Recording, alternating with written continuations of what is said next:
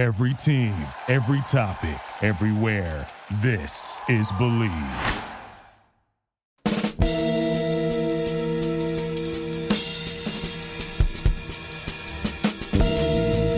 Welcome to a Believe podcast.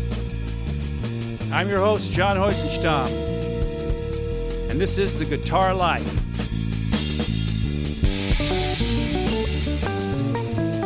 My special guest today is one of the all-time greatest bass players ever. None other than Vale Johnson.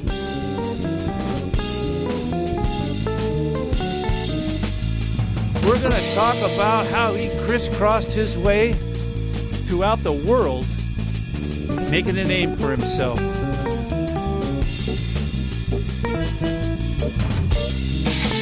They say great bass players are as rare as hen's teeth. Well, he's a rarity, all right. A walking phenomenon. I hope you enjoy our conversation.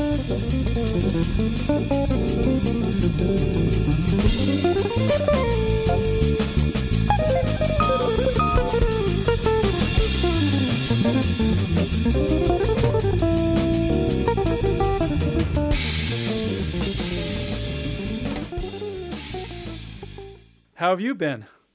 Doing well. Yeah, just cruising along, man. You managing to stay busy during the COVID thing here? Yeah, I've been doing a lot of just my own stuff, and working on new music, and I've done a couple of gigs, just small stuff here in town and all, and doing some house concerts now. I have a totally solo show that I do. So can you talk a little bit about that? I saw that on Facebook. You were chatting with some guy about solo bass performance, which is musical. Yeah. Musical bass performance. Yeah. Well, yeah. The point being, just I just want to play music. It's not about. So who cares that it's the bass? It's just I'm playing music on it. Chords, harmonics, melodies. And I'm doing the looper thing too. So I'm setting up loops and all that. And is that a Trilogic pedal? What do you do with that? The Trilogic pedal. Oh, I don't use that anymore. Okay, sorry. Did you throw that one in the trash? Yeah, I don't know where that went. Somebody's got it. No, I'm doing I use that Boss, that RC300, the 3-channel looper thing, and because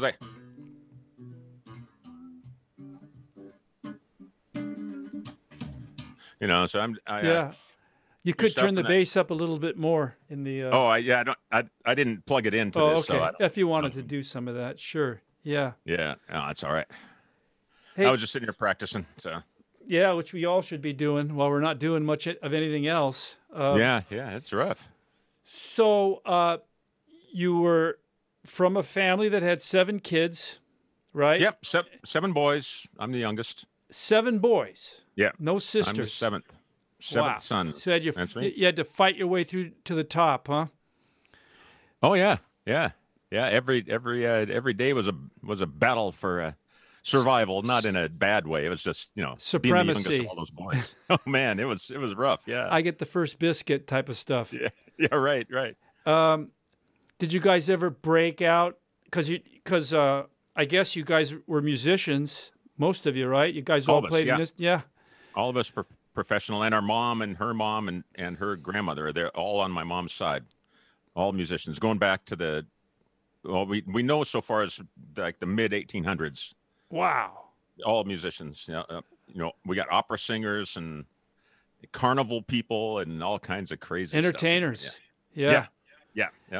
So did you guys ever have a fight break out during a rehearsal where all the instruments became lethal weapons and suddenly there were guitars and basses and drums and everything flying through the room? Anything like that ever happen? Not with my brothers, but I've had plenty of that happen in other bands I've been in. I remember I destroyed a guy's drum set one time with a samurai sword. That was pretty fun. He was. I believe you. I was hard on drummers, but one of my older brothers, my brother Ron, who was Seattle Symphony, was a percussionist for 45 years in there before he passed, and he had a samurai sword collection, and he left it downstairs in our house in the practice room. And so I remember having this, in high school, this drummer man was driving me nuts. And I got his samurai sword and I slashed through all of his heads and started chopping at the shells and told him to get out of it. Yeah, we didn't do any gigs together after that. No, I believe it. But I have a lot of empathy for you because in my life I've had 2 fist fights and both of them were with drummers. So I'm on your side. Yeah. Yeah. Yeah. I remember in a club gig one time when I first moved to LA back in 1980 or 81. I was down there for like a year. And I remember this drummer would drive me nuts, man. We're playing we're doing I a love club it. gig. Keep it coming. And we're playing what's that song? What? It's ladies' night and the feeling's right. And and it's Kool and the Gang, so the drums on almost all the Kool and the Gang stuff is just doom, bat, right? Yeah. And the bass line goes boom, boom, boom, boom, boom, boom, boom, boom, boom. And he wouldn't just play straight through it. Every time he'd go boom, boom, boom, boom, doom, doom, ba, ba, psh, da, da, psh. This hi-hat accent with the kick drum. Spoil the dance pocket. Oh man, he's killed me with it. And I remember picking up the hi-hat stand and the hi-hats and hitting him with it, just chucked it at him in the middle of the gig when he was playing that because he wouldn't stop doing it. And so I took care of the hi-hat. Oh my God, fantastic. And then I quit drinking in 1984 and none of that happened again. Oh, so it really wasn't the drummer's fault. Oh, it was the drummer's fault. I just didn't have a filter. I didn't have anything restricting me. Nothing to restrict you. Mm-hmm, Yeah. mm-hmm. That's great. Yeah. I could go on about drummers. Yeah. But this is your show, so I'm not going to talk about myself. But yeah, drummers, you can't live without them, actually, if you're playing in a rock band. It's the most important aspect that's going on stage, really. Yeah. Yeah, well, yeah, to them, anyway, that's for sure. That's why I started doing my solo show. I get sick of trying to deal with drummers, man. Yeah. And yeah, so I'm doing my solo thing with the looper, playing it, and then doing it all on bass. It's not tracks. It's actually stuff I recorded on. Sure. I'm recording on the bass. It's none of this. Is it available to the public, any of this stuff, or is it just live shows right now? It's just live shows, yeah. Okay. Yeah, it's just live shows. That's the whole point, because I love playing live, and well, it's fun. I call it Around the World in 40 Years is the name of the show. Yeah, I saw that. Yeah, that's cool. And basically it's music and musings from 40-year career. So I'll talk about the artists I've worked with and then play a song of theirs. So I'll tell a story about Stevie Nicks maybe, or Michael Bolton or Edgar Winter or whatever. And then I'll play one of their songs doing it the way that I do it. So that's it's kind of cool. half storytelling and comedy. Are you hoping to take that on the road sometime? Well, I'm doing it out here in the eastern part of the U.S., because I live in Nashville now, of course. But yeah, I get out on the road. I bought an RV. I got this Airstream motorhome, and I pack up the cat and my wife if she wants to come on whichever time, and I go out and I do it. It's reminding me of like what Steve Martin would do. He would do the same sort of thing with his banjo. He would play banjo and tell stories. It's more like you're like a folk bassist telling folk stories, legendary music stories, and then you entertain people with the bass. It's fantastic. I love the concept. Yeah. Yeah. Thanks. Yeah. It's been working out well. So I'm going to do a bunch more of it. Yeah. Now, when you were in school, you used to play football, right? I did. I did, and many other sports as well. Yeah. Believe podcast who were working through this network. They're primarily a sports network, but they're going to be branching out into entertainment, like what we're doing here. I remember talking to you once. You said you were a linebacker for the Huskies, or what did you do? Strong safety. Strong safety? Strong safety for University of Washington. Wow. Yeah. And I remember asking if you got any aches and pains from that, and you said every bone in my body hurts. Yeah. So. Oh yeah. Yeah. Well, I've had a bunch of joint replacements since I saw you last. Is that right? I've just worn stuff out. Yeah, because I did I was playing a sport every season. I never really had a season off, all the way from junior high up You played through everything: baseball, college. Yeah. football, basketball. No, never played baseball. No, it was football and wrestling and basketball, and I rowed on the crew, rowing at the University of Washington. Crew. Did track and field in junior high and high school, and then also played lacrosse at the university. And never worried about hurting your hands and your precious fingers to play the bass, huh? I never really thought about it too much, but I, when I was playing, football, of course, I taped them up pretty good to make sure they didn't get ripped off, torn off, because I knew I needed them, but I never really thought about it. Wow, that's probably why you didn't get hurt. I didn't. I've got some joint injuries. I've had some joint, thumb surgery, joint replacement, removal, and all this stuff. So yeah, I mean, I've had some little things that once you get to be at our age, they turn into big things. But yeah, nothing bad. I didn't break any of the fingers, but. You were talking about motorcycles too in an interview I saw, and you were talking about one of your idols, Kenny Roberts. And then Kenny Roberts, man, he was the best. We're talking, late '60s through mid '70s, world champion. And it's cool to hear you talk about it. But then I saw this picture of you and I guess a motorcycle that you're riding right now, and your uniform or your outfit, and I said, "Whoa, he wasn't kidding. That is some serious looking wheels." What was that bike? Yeah. That red? Was that a Triumph or a BMW? No, I just put that up on. That just showed up on Facebook. A few days back. That was a Suzuki GSX R1100 from the '80s, and so that was. So I did that. I raced on the track out there. Willow Springs and Sears Point. I raced a little bit for a couple of years. In the late '80s. Well, you've done it all. Extreme. Tell us, is there any close calls on the motorcycle? Any, I'm lucky to be alive type stories? I don't think so. I mean, I crashed twice on the track. I mean, and if you're going to race, you're going to crash a couple times. But they were both like low side, just a slide. Yeah, no slid out from under you. Yeah. And then I crashed once on the street coming out on Mulholland right after I moved to L.A. from Seattle. And if you're going to be a motorcyclist in Seattle, you're going to ride in the rain a lot because it's always raining. And so I was used to riding in the rain, and I just moved to L.A. and I had no idea of the concept of, it doesn't rain for 3 months, and then when it does, it gets really slick. Yeah, oil slick. And yeah.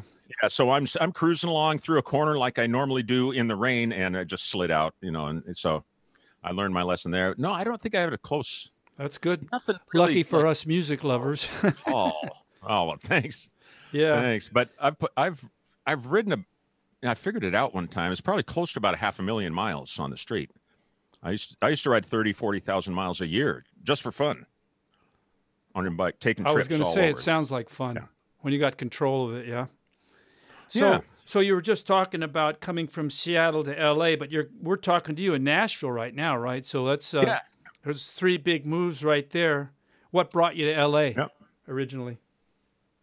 Well, I came down, I met up with Kenny G back in '86 in Seattle. That's the whole band's from Seattle, except for Bruce Carter, who's a Portland guy, our drummer at the time, of course. And so I met him at '86, and we started doing we were playing, club gigs, bar bands, and, and stuff, and small theaters and all that. And then once his Songbird thing hit in '87, it just went crazy. So it's like, it was just a natural thing to think, well, man, let's go to LA. That's where everything's happening, Okay. And so I was one of the lucky ones, or fortunate, however you want to look at it, fortunate guys to move there with a gig, so it would have been totally different, obviously, if I'd moved there just without connections or whatever, like a lot of people do. And I could see how that could be really hard, but I was fortunate. So I went there with a gig and met a lot of people, and the transitioning into the scene there came pretty natural for me. So I started working with, dozens of different people. When Kenny's not on the road, I mean, I was out with so many different guys. I'm looking at a list of some of these people: Herbie Hancock, You played with Stevie Nicks, Kev Moe. Kev Moe, you used a bit of blues there, huh? Blues Oh yeah, roots. yeah. I hooked up with him. We both moved to Nashville area at the same time in 2010. Because Kev grew up in L.A. and I never knew him there, but we met through a mutual friend here, actually in Franklin is the small town where we live here, outside of Nashville, and I think I told you one time. I said I learned so much about blues from you playing at the Studio Frickin' Cafe in Newport Beach. That got you the gig, huh? Man, I'm telling you, I learned so much that as soon as I got in with Kev, I mean, I used all of that stuff, and it was just a natural fit. And I told you that before. I give you credit for that always. Thank you. Yeah. I mean, I learned the polka shuffle from John Huisenstam. I learned that Huisenstam's vibe. Bavarian blues. Thank you. Man. And so I tell you, that came in really handy, and I had a blast Good playing stuff. with Kev. You know. Yeah, well, you know, his story to me is kind of like the reversal of fortune, being a studio musician in Los Angeles, and then suddenly he's a blues artist. You know, it's like, hey, wait a minute, that's kind of back to front. You know, usually these guys start with the blues, like George Benson. He always said he started with the blues, and he thought you had to be special to become a jazz guitar player. But Kev Moe was a studio guy, playing all kinds of music, and suddenly he just comes out with all this traditional blues, and that's what gets him going on his solo career. You know, that's what gets him popularized. You know, yeah. It was amazing. That's an interesting story. Quite a bit later in life for him. You know, he wasn't a solo artist, you know, at 20 by any stretch. You know, it was way later. So I also see that you played with Eric Marienthal and Frank Gambale. The reason I'm bringing that up is because that's technical music, more jazz demanding. Can you talk a little bit about Frank? I think he's a great guitar player. Oh man, playing with Frank was really great. I played with the two of them together sometimes too, but then in their own separate bands. And Frank's stuff was just a blast. He was a real easy guy to work with, and the music was, you know, some of it was pretty complicated. I actually learned to do a bunch of the unison stuff. I decided to teach myself how to do the sweep picking thing on bass, so that I could match it up better with him.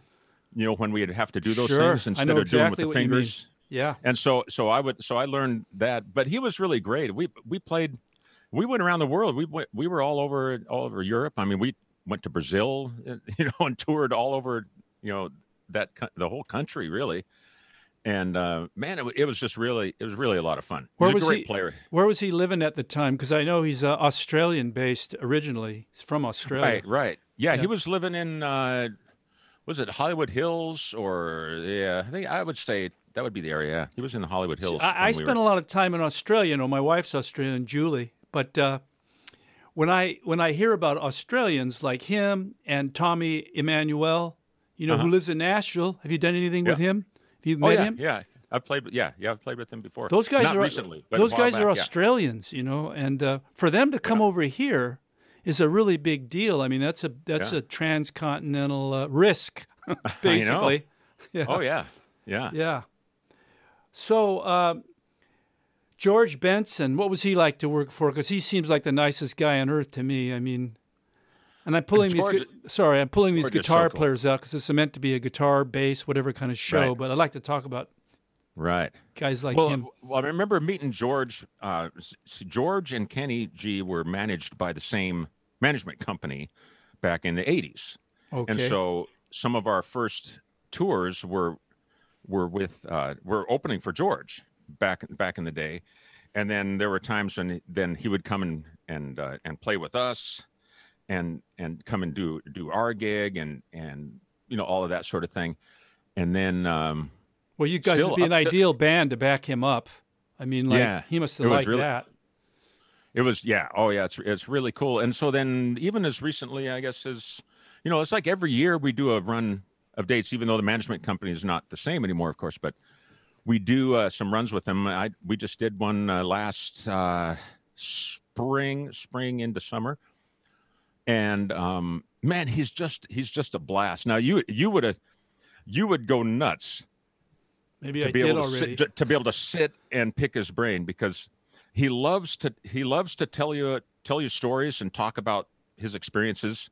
If you just ask him, I mean, he's really cool that way. And so I remember one show we're playing at the Mountain Winery up in Saratoga, I think, up in the Bay Area. Mm-hmm. Gig up there, and we're sitting backstage is right before his set, and he likes to have a glass of white wine, kick back, and right before the show, and so he's sitting there, and I'd come up to him just kind of randomly. It popped into my head. I said, so George, man, did you ever have a chance to ever play with Wes Montgomery? And he goes, oh, let me tell you about Brother Wes. And then all of a sudden we're talking about Wes Montgomery. He's talking about all these stories about him and Wes or him and Les Paul and things. And it's just like this. He has such an amazing, career and life that he'll just sit and he'll tell you, he'll answer any question you have. He loves to talk to people. I'll try and get him on the show. Maybe he'll bite. That'd be great. Oh man. He's a ton of fun. And I tell you what, he's, I guess he must be maybe 74 now, I'm thinking, but he is still absolutely bringing it 100%.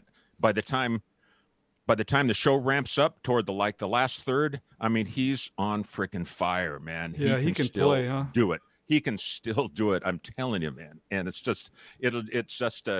inspiring. Yeah. It's inspiring because his solos, the only two guys I've ever worked with that soloed with this concept, Herbie Hancock and George Benson, where when they're soloing, I never hear something you would call a signature lick or something a lick that they come back to. Like we all have our licks that are like, okay, that's something we do. It's like this, it's like turning on a faucet of creativity, and it's just always, it's extemporaneous and new every single night. And that's amazing to me. Yeah. Because I've never played with anybody else. So those two guys, man, and it's like, wow. He just goes and goes, and it's just fluid and beautiful and lyrical and technical. And it's really cool. There's a keyboard guy I used to work with, Charles Mims. He's Patrice Rushen's ex-boyfriend, I would think, by now. We're getting kind of old. But Okay. He used to talk about George Benson being very rhythmic. In other words, he might play the same set of notes, but he would do them rhythmically different every time. He would mix it up depending on who he was working with and how the rhythm section was going. But he had that kind of spontaneity, being able to continuously change things back and forth. Yeah. Even a piano player could spot that. Isn't that hard to believe?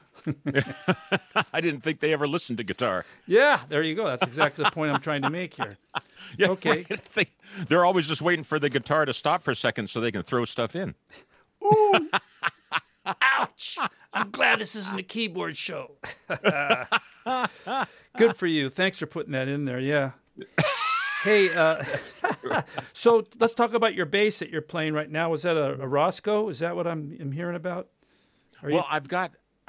There's three favorites right now, and Keith Roscoe out in North Carolina made me a couple of really great 5-string deals, fretless and a fretted, and he made me a really beautiful 5-string with the double precision pickups in it because I like the precision sound. Oh, that's interesting. I haven't heard of that before. Yeah. Usually it's a precision pickup with a jazz pickup in the back. You got it in front and back? Yeah. That's a great idea. So I like that. And then and Mike Tobias built me a bass, a 5-string precision style. Again, that's fantastic as well. It's different. Has a real edgy, aggressive tone to it. The Roscoe has a smoother sound. Mm-hmm. And then, I still use my good old-fashioned Kubickies. The old X Factors from the 80s. So in my solo show, I'm back to playing my Kubickies all the time now, Okay. So it's really fun. I'm not going to ask you how many basses that you have, but let's have a little fun here with basses, right? We're gonna critique basses throughout history right here. I haven't done this with anybody yet on the show, but you're the perfect guy to do this. All right. Have you ever played or owned a Hofner bass? Yeah, piece of shit. Hate that stuff. What a joke. Okay, how about a K? Did you ever have a? Don't laugh. I don't think so. Okay. I don't think so. Okay, we're moving forward here. Okay, thumbs down, right? If we're part of a Roman Carthaginian kind of like slaughter, thumbs down. Off with the headstock. Off with the headstock. Beautiful. There you go. See, you're the perfect guy for this. You know what? A Hofner is good. It'd make a good freaking ashtray, I think. Because you got the F holes. I think a Hofner would be really good for that. And it's. Oh my God! Those poor people. Or maybe a small canoe for my cat. Maybe it would float long enough for my cat to go in it. That'd be pretty good. Oh God! Well, I've seen you playing a Fender bass before. Now, I've got a 62 Precision that is pretty much my all-time favorite instrument. And if I could play it on more gigs, I would. Sadly, so many people like the extra range of a 5, or even like with my X Factor. Even with Kev Mo, huh? Is tuned with the D. Yeah, he even prefers the 5. Because his more recent albums, they all have the lower register. But I've got a 62 Precision that I bought in about 87, I think. And it's freaking awesome. I love that bass. I mean, Leo got it right in so many ways on the guitars and the basses. He got it right the first time. Yeah, that low F, huh? You play that low F on the E string, and it's you still got sound, Yeah. Well, what I love about it is that you play on the G string, and it's still thick. It's still a thick sound. You get a full tone out of it. It's not twangy. It still has a thick sound. I love that. Yeah. Yeah. Good for you, man. Okay. I ever have a Gibson bass? I did. I had the Gibson Rapist. I mean, Ripper. I had a Ripper bass. I had a Gibson Rapist. I think that was Jack the one the with Ripper. With a 3 pickup thing. Right. I had one that was a 3 pickup, and then I had the one with the pickup that slid back and forth. What the heck was that called? It was a single pickup, and it was in a little channel. And a grabber. That was an arm? Grabber. A grabber? I had a grabber, and I had a Ripper, and I had and those were, miserable instruments. The necks are so thin. I don't know. It's good for guys that enter in the midget toss. You'd probably be good. Midgets would like Gibson basses because they're small. They're for very small hands. People that smell like cabbage. What was the clear bass that had the pickup that slid back and forth? Those ones Dan Armstrong. Yeah, I was going to say Armstrong, but I was afraid to come out with it. Had an Armstrong. Yeah, it made a good coffee table. Good top. Yeah. Poor Armstrong. Yeah. How about Yamaha basses? They seem to be pretty good. Did you ever have a good Yamaha? I did have a good Yamaha once, yeah. And again, it was a precision bass pickup, copy. Yeah. Okay. Yeah. Some of the I would say the Japanese made Yamahas of yesteryear. Of the 80s and the 70s? Yeah. I think they were really good. Yeah. How about an Ibanez? You must have had an Ibanez at one time. I don't think I haven't ever had an or Ibanez. An Aria. I had an Aria Pro 2. There you go. And that was a nice bass. That was also in the mid 80s, early 80s. It was a nice bass. The Aria. That was, the Japanese made stuff was great back then. I'm afraid to bring this one up because they're an American company, but did you ever have a Guild bass? I had a Guild.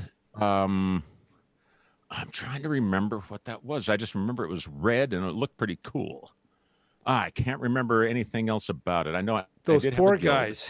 I had a Guild bass. Yeah. Okay, how about a Rickenbacker? I had a black Rickenbacker with the white because I was a big Chris Squire guy early on. Okay. And so that was like right out of high school, and it was when I went to university, I had that black the 4001, and I was playing with a pick and doing all that. Yes, and Emerson, Lake and Palmer, and I loved Kansas. Although I'm pretty sure he played a precision, but he played with a pick, and I loved Dave Hope, I think is his name. Yeah. Fantastic bass player. Yeah. But, when you pull a pick out, man, you know how to make it work. I've played with you when you've done that. And I always look over, hey, he's using a pick. God, listen to that. Right. Turn. Got a huge, gigantic guitar sound. Yeah, right.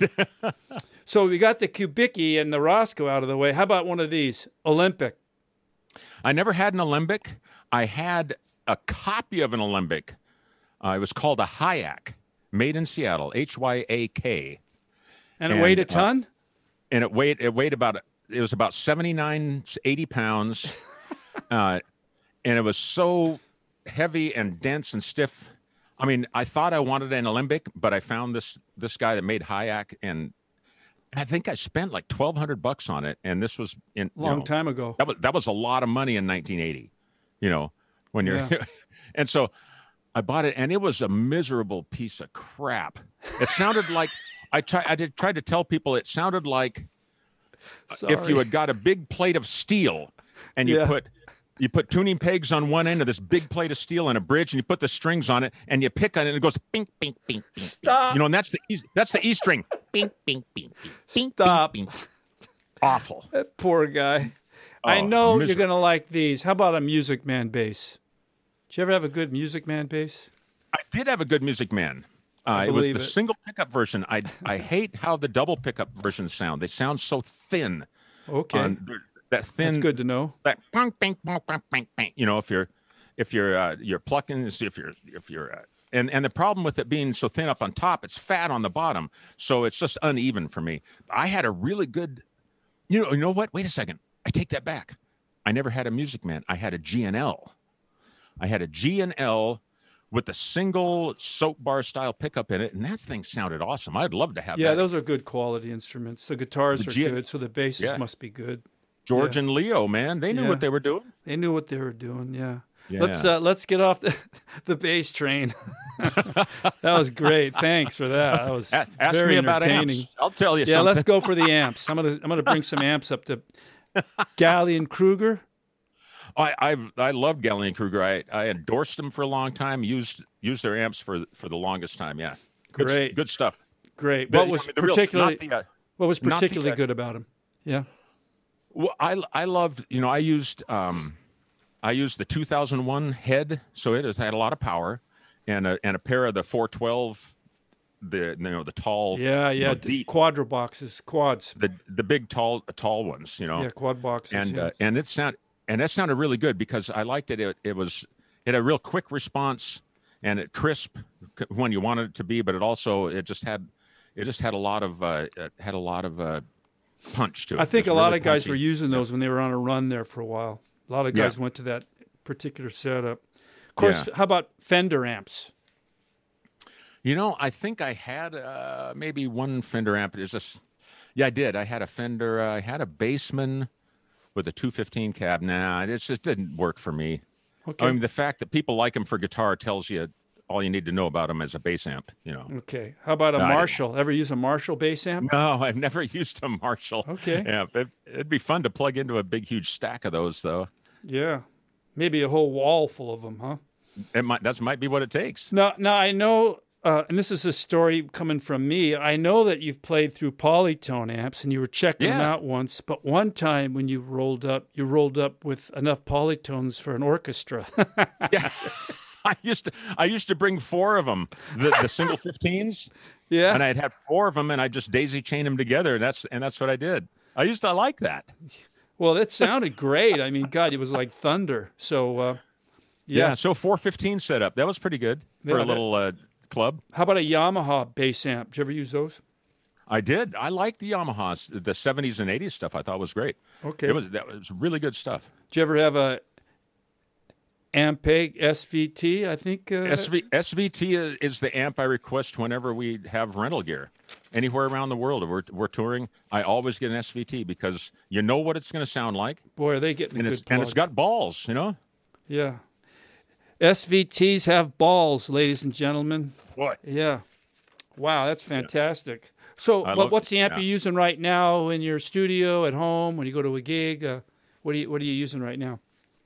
After a bunch of years, I switched over to Mesa Boogie for a period of time, and I was using one of their big heads and a double 15 cab, and that worked out well, but for some reason, I decided to go back to the component style system again, and so now I use Ashley preamps, and QSC power amps. The big QSC, big heavy good stuff. lead sleds.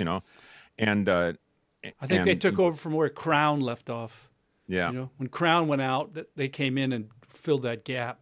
Yeah. And then using 15 double 15s or a single if it's a little gig, whatever. 15 and a tweeter, So I like the sound of 15s a lot. So cool, good stuff. Yeah. So we didn't talk about Kenny G very much, but you did know that at one time you guys were the third largest touring band in the world, next to, I think, the Rolling Stones and Led Zeppelin or something like that. No, it was second. Second. Next behind Janet Jackson. Janet Jackson? Oh, she doesn't count. Come on. She had the biggest tour in the world at that time. Wow. The Rhythm Nation thing. That's amazing. We had the second highest grossing that year, I remember. Yeah. That's amazing. It really is, because it's an instrumental group that has a jazz, foundation in its core. It's just a fantastic phenomenon, actually. Good for you guys. But here's something that'll blow your mind. Rolling Stone put out one of their magazines. They listed the top 50 selling artists of all time in the world history, right? Unbelievably, we had no idea. We always knew how many records Kenny has sold. It's like 75 million plus. But do you realize that he is the number 26 in history, all-time highest selling artist?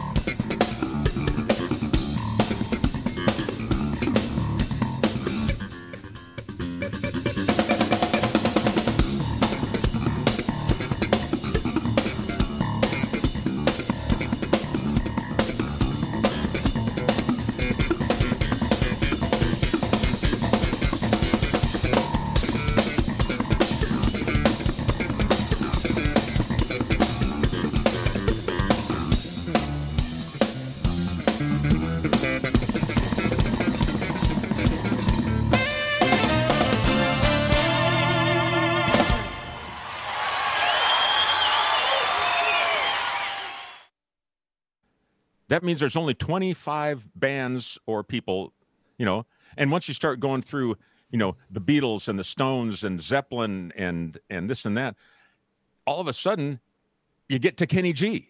It's hilarious. Number 26 of all time. That's crazy. I know. And way ahead of a lot of really big bands that you would just freak out. I think that guy is one of the more versatile, musicians out there, and they don't know that what he could do if he wanted to cut himself off of the legs. He could be playing all kinds of real contemporary stuff, as well, because he is, I think, very versatile, and he's got the chops, so he could do anything he wants with his horn, really. But he's found a niche for himself with his commercial music. Yeah. Yeah. Oh yeah, no, good for him. He's a fantastic player. Yeah, it's amazing. So when you were gigging with me at the studio, which was a lot of fun, by the way, and people constantly remind me that how much fun they had when they were there. Were you guys going through a bit of a scrape because you didn't know if you were going to be working with him or something? And I can't see that band working without you. You're like a fixture. So where Kenny G goes, Vale Johnson goes in my mind. So did anything like that come about or ever happen? There was a period of time. So that must have been in or around 1995. Yeah, I was going to say mid-90s. Yeah, 95, 96. I had booked a tour with a summer tour with Herbie Hancock. It was one of these all-star tours where, I think it was, Doc Powell and Gerald Albright and Herbie. All the was best playing. guys. Gil Scott-Heron was playing. Oh, I'm going to talk to you about him. Yeah, I got it. Yeah. Yeah, and, thanks. And me. And so here's this summer tour that we had, and it was in a time frame where Kenny had not booked dates and wasn't going to book dates, and we get closer and closer, and all of a sudden the Herbie tour starts to get a little earlier, and the Kenny tour that was before it starts to add dates. And then all of a sudden it went like this. Now there were a couple of dates that conflicted, and I wanted to try to sub out the dates with Kenny, and that's has been forbidden. If you're doing Kenny's gig, you're doing all of them, because he treats us well, and it's totally understandable. He doesn't want to change players. And we got to this point, and things got a little sour about me wanting to still do it. And the promoter from the Herbie thing was really pressuring me to not back out of that, because then he has to find somebody else without a lot of notice, and that was going to be a bad scene. And so I went ahead and went with the Herbie thing, and Tom Barney, a famous bass player from New York guy, great player. He came in and took my place on Kenny's gig, and that might have been a year and a half or 2 years before I went back. Before I went back with Kenny again. So there was that period of time where we did have a little split there. Wow, that was a real predicament you put yourself in. Yeah. Well, because I was always booking other stuff and things, and when there'd be a conflict, I'd cancel. And still to this day, there's stuff that I have to cancel. To go for a Kenny gig that gets booked kind of late, and it's like, oh well, I have to back out on Steve Perry, for example. I have to back out on a Stevie Nicks run or something. That's just how that's kind of been the story of my life, because Kenny's gig it's been consistent, and it's really a family kind of a thing. It's really cool. So yeah, there's always that hazard of having, shows run into each other, and then there's a problem. And then, so yeah, that's what happened. Wow. And then when I went back with him in probably like 97 or something, and things have been really good. So it's all cool now. I know the answer to this question, but I checked her ID. It said that she was 15. I know you didn't have it. I know you didn't have any regret getting to play with Herbie Hancock when you look back. No. When you look back, you said, "I'm so glad I got to play with him on that tour," because it's like memory plus, right? Yeah, absolutely. Yeah. Absolutely. No, it was a good thing overall. It's definitely a good thing. I remember Eric Johnson said he had regrets because Stanley Clarke wanted him to do a tour, and he said, just for the sake of having the experience of working with Stanley Clarke, I should have said yes and foregone, or whatever the word is, forego what I was going to do instead, and just go with Stanley Clarke. Yeah, that would have been better for me, I guess, emotionally. Yeah, Hey, that's a great story. Thanks for that. Anything in particular that you might have wanted to share with people out here in the COVID world? Oh world, man, me? yeah, right.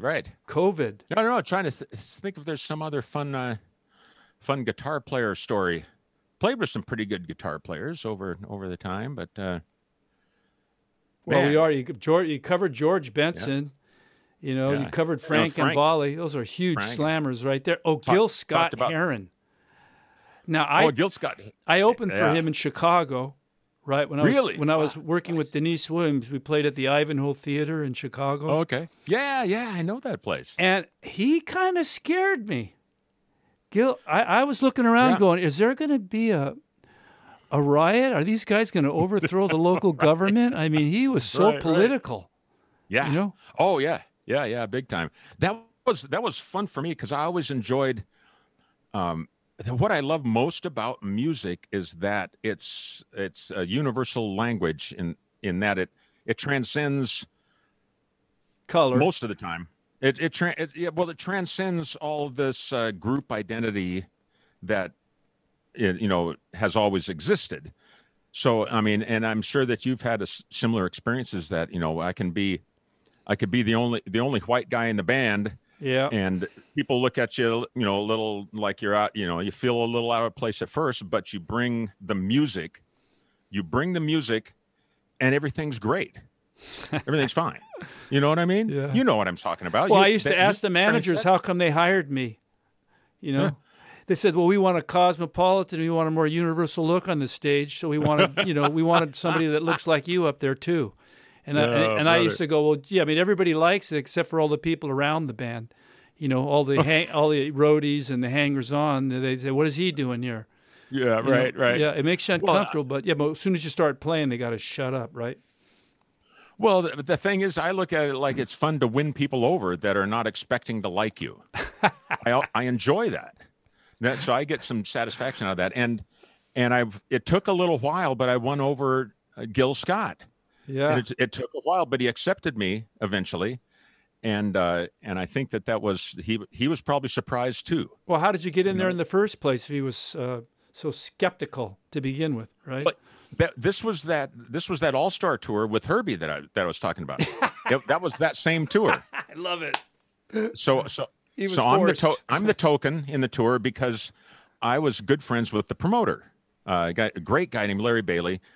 Black guy from LA, and he used to he would promote Kenny's tours, and so he knew the value of what I would bring to the show, and so that's why he wanted me in on it.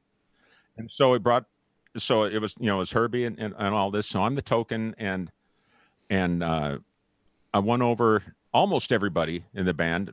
There was one particular person. We can get him. Who was it? Yeah. Right. Yeah, it was a her. It was a singer. Oh, okay. That's okay. She's just a little too militant, for her own good, and just didn't like having me around. Yeah. But everybody else, that's the cool thing. I mean, I like being able to just have music be what the point is. Yeah. All these other artificial barriers can just disappear if everybody is really into the music, and that just says it all.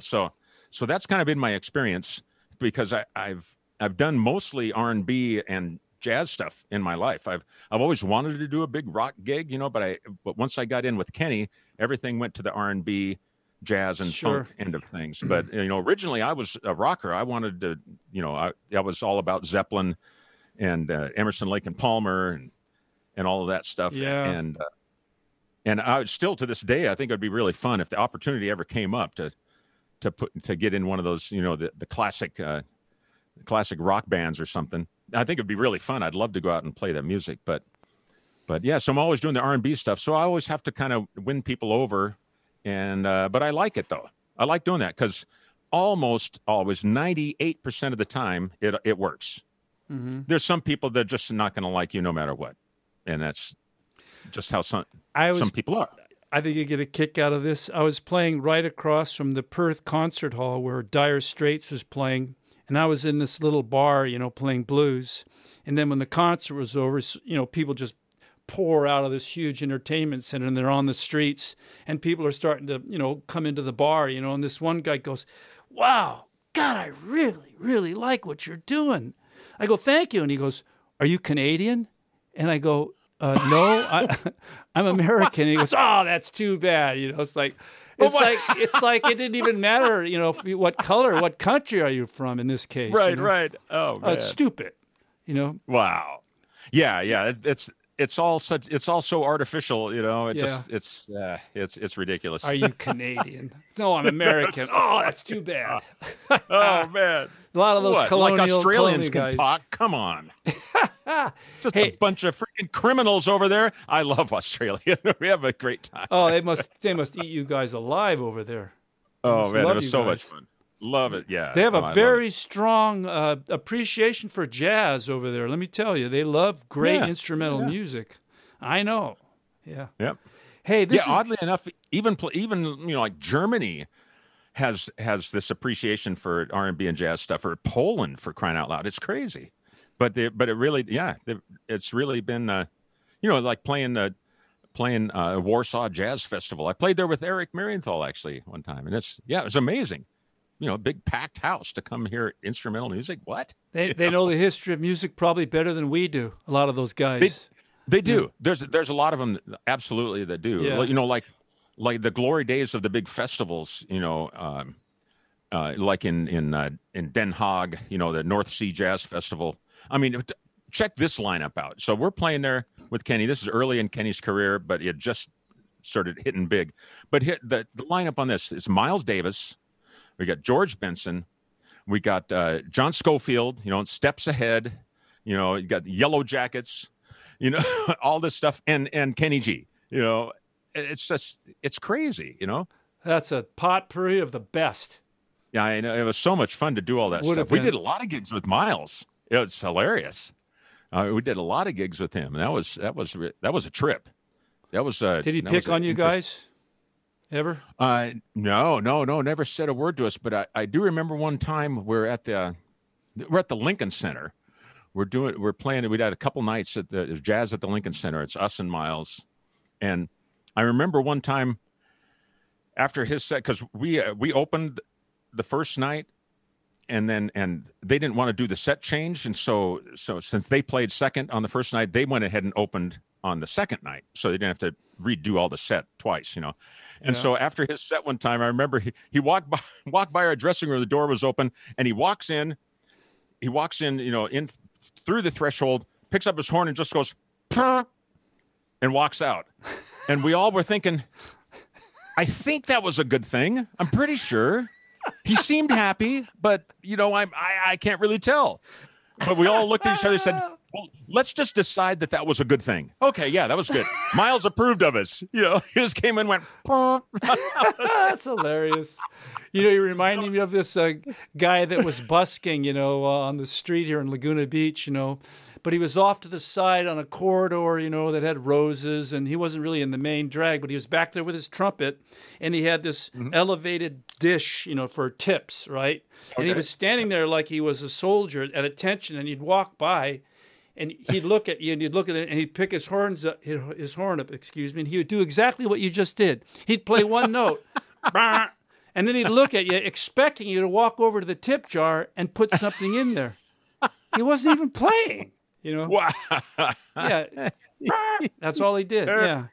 Hey, man. Thank you so much for being here today. It's like we could. A friend of mine in Australia said if we're going to talk guitars, we could talk forever. And it's a hell of a lot of fun. I want to thank you so much for being here. Hope you had fun. Oh, it was great to chat with you, man.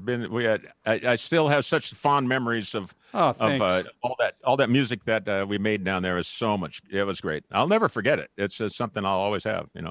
There was another. Thanks so much. Same here. It was memorable. There was another bass player, and if I sat down and wrote down all the session guys from L.A. that happened to play with me at the Studio Cafe, I think people would be amazed.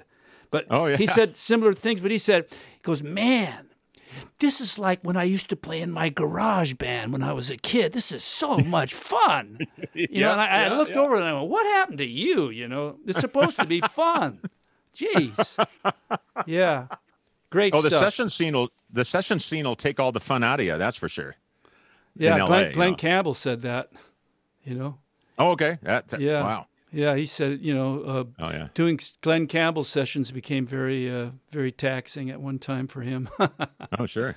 Yeah. Man, well, I can imagine. It's just kind of the nature of the beast. But man, playing live and doing that stuff like we were doing down there. I mean, I would do that again in a heartbeat. It would be so much fun. Well, maybe we'll have to do it in Nashville when I'm out there visiting somebody besides you. We'll get Absolutely. a gig and light the town up. It'd be fun. That would be fun. That would be fun. I have to find a drummer that I won't beat up because they Yeah, suck. that's the problem, yeah. It's hard, yeah. Well, I'll open for you as a solo guitarist, and then you can come out and do the bass thing. Oh, man. I'll go on the figure it road out. with you in my own caravan, yeah. Yeah, right. That would be fun. Any last thoughts besides filling me up with so much joy? That was such a great chat we had. Thanks. Oh, man. Am I any last statements? A last meal? MC Hammer. MC Hammer. Have you got an MC Hammer story? Oh, man. MC Hammer. I mean, he had troops with him. I did a live video with him. I don't really have any interesting MC Hammer stories. Got a lot of fun Arsenio Hall stories, from playing on that show. He had me out as the music guest a number of times. I played there a bunch with Kenny, but then Arsenio came and saw us at the Universal Amphitheater. You remember that, how much fun that place used to be, And man, that was some good times. Oh, I got this. This is totally off topic, which is probably perfect. Man, I got it at Universal Amphitheater after a show one time. I got a picture with me in the middle. On my left is Carl Weathers, and on the right is OJ. And since that time, and this was in 88 or 9, since that time, I've been so hoping that Carl would kill somebody because it would make that picture, really, really interesting. So I'm still waiting, but he hasn't done it yet. But if he kills somebody, I'm putting that picture up on my website. That means all three of you guys are killers. Yeah, yeah, right. All right. Yeah. Well, we'll have to beat up on a drummer when I come out to Nashville just to take the Mickey out of him, really get. Oh yeah. There's plenty of them that have it coming. So yeah, let's we'll make that happen. I'll see you later, man. Thanks so much. All right. Thanks, All right. John. Take care of yourself, yeah? All right. Be well. All right. Good to see you, bro. See you, man. Oh, my God. This has been a Believe podcast. I'm your host, John Heusenstam. And this is the Guitar Life. Some blues from the Studio Cafe. Dale Johnson. John Heusenstam.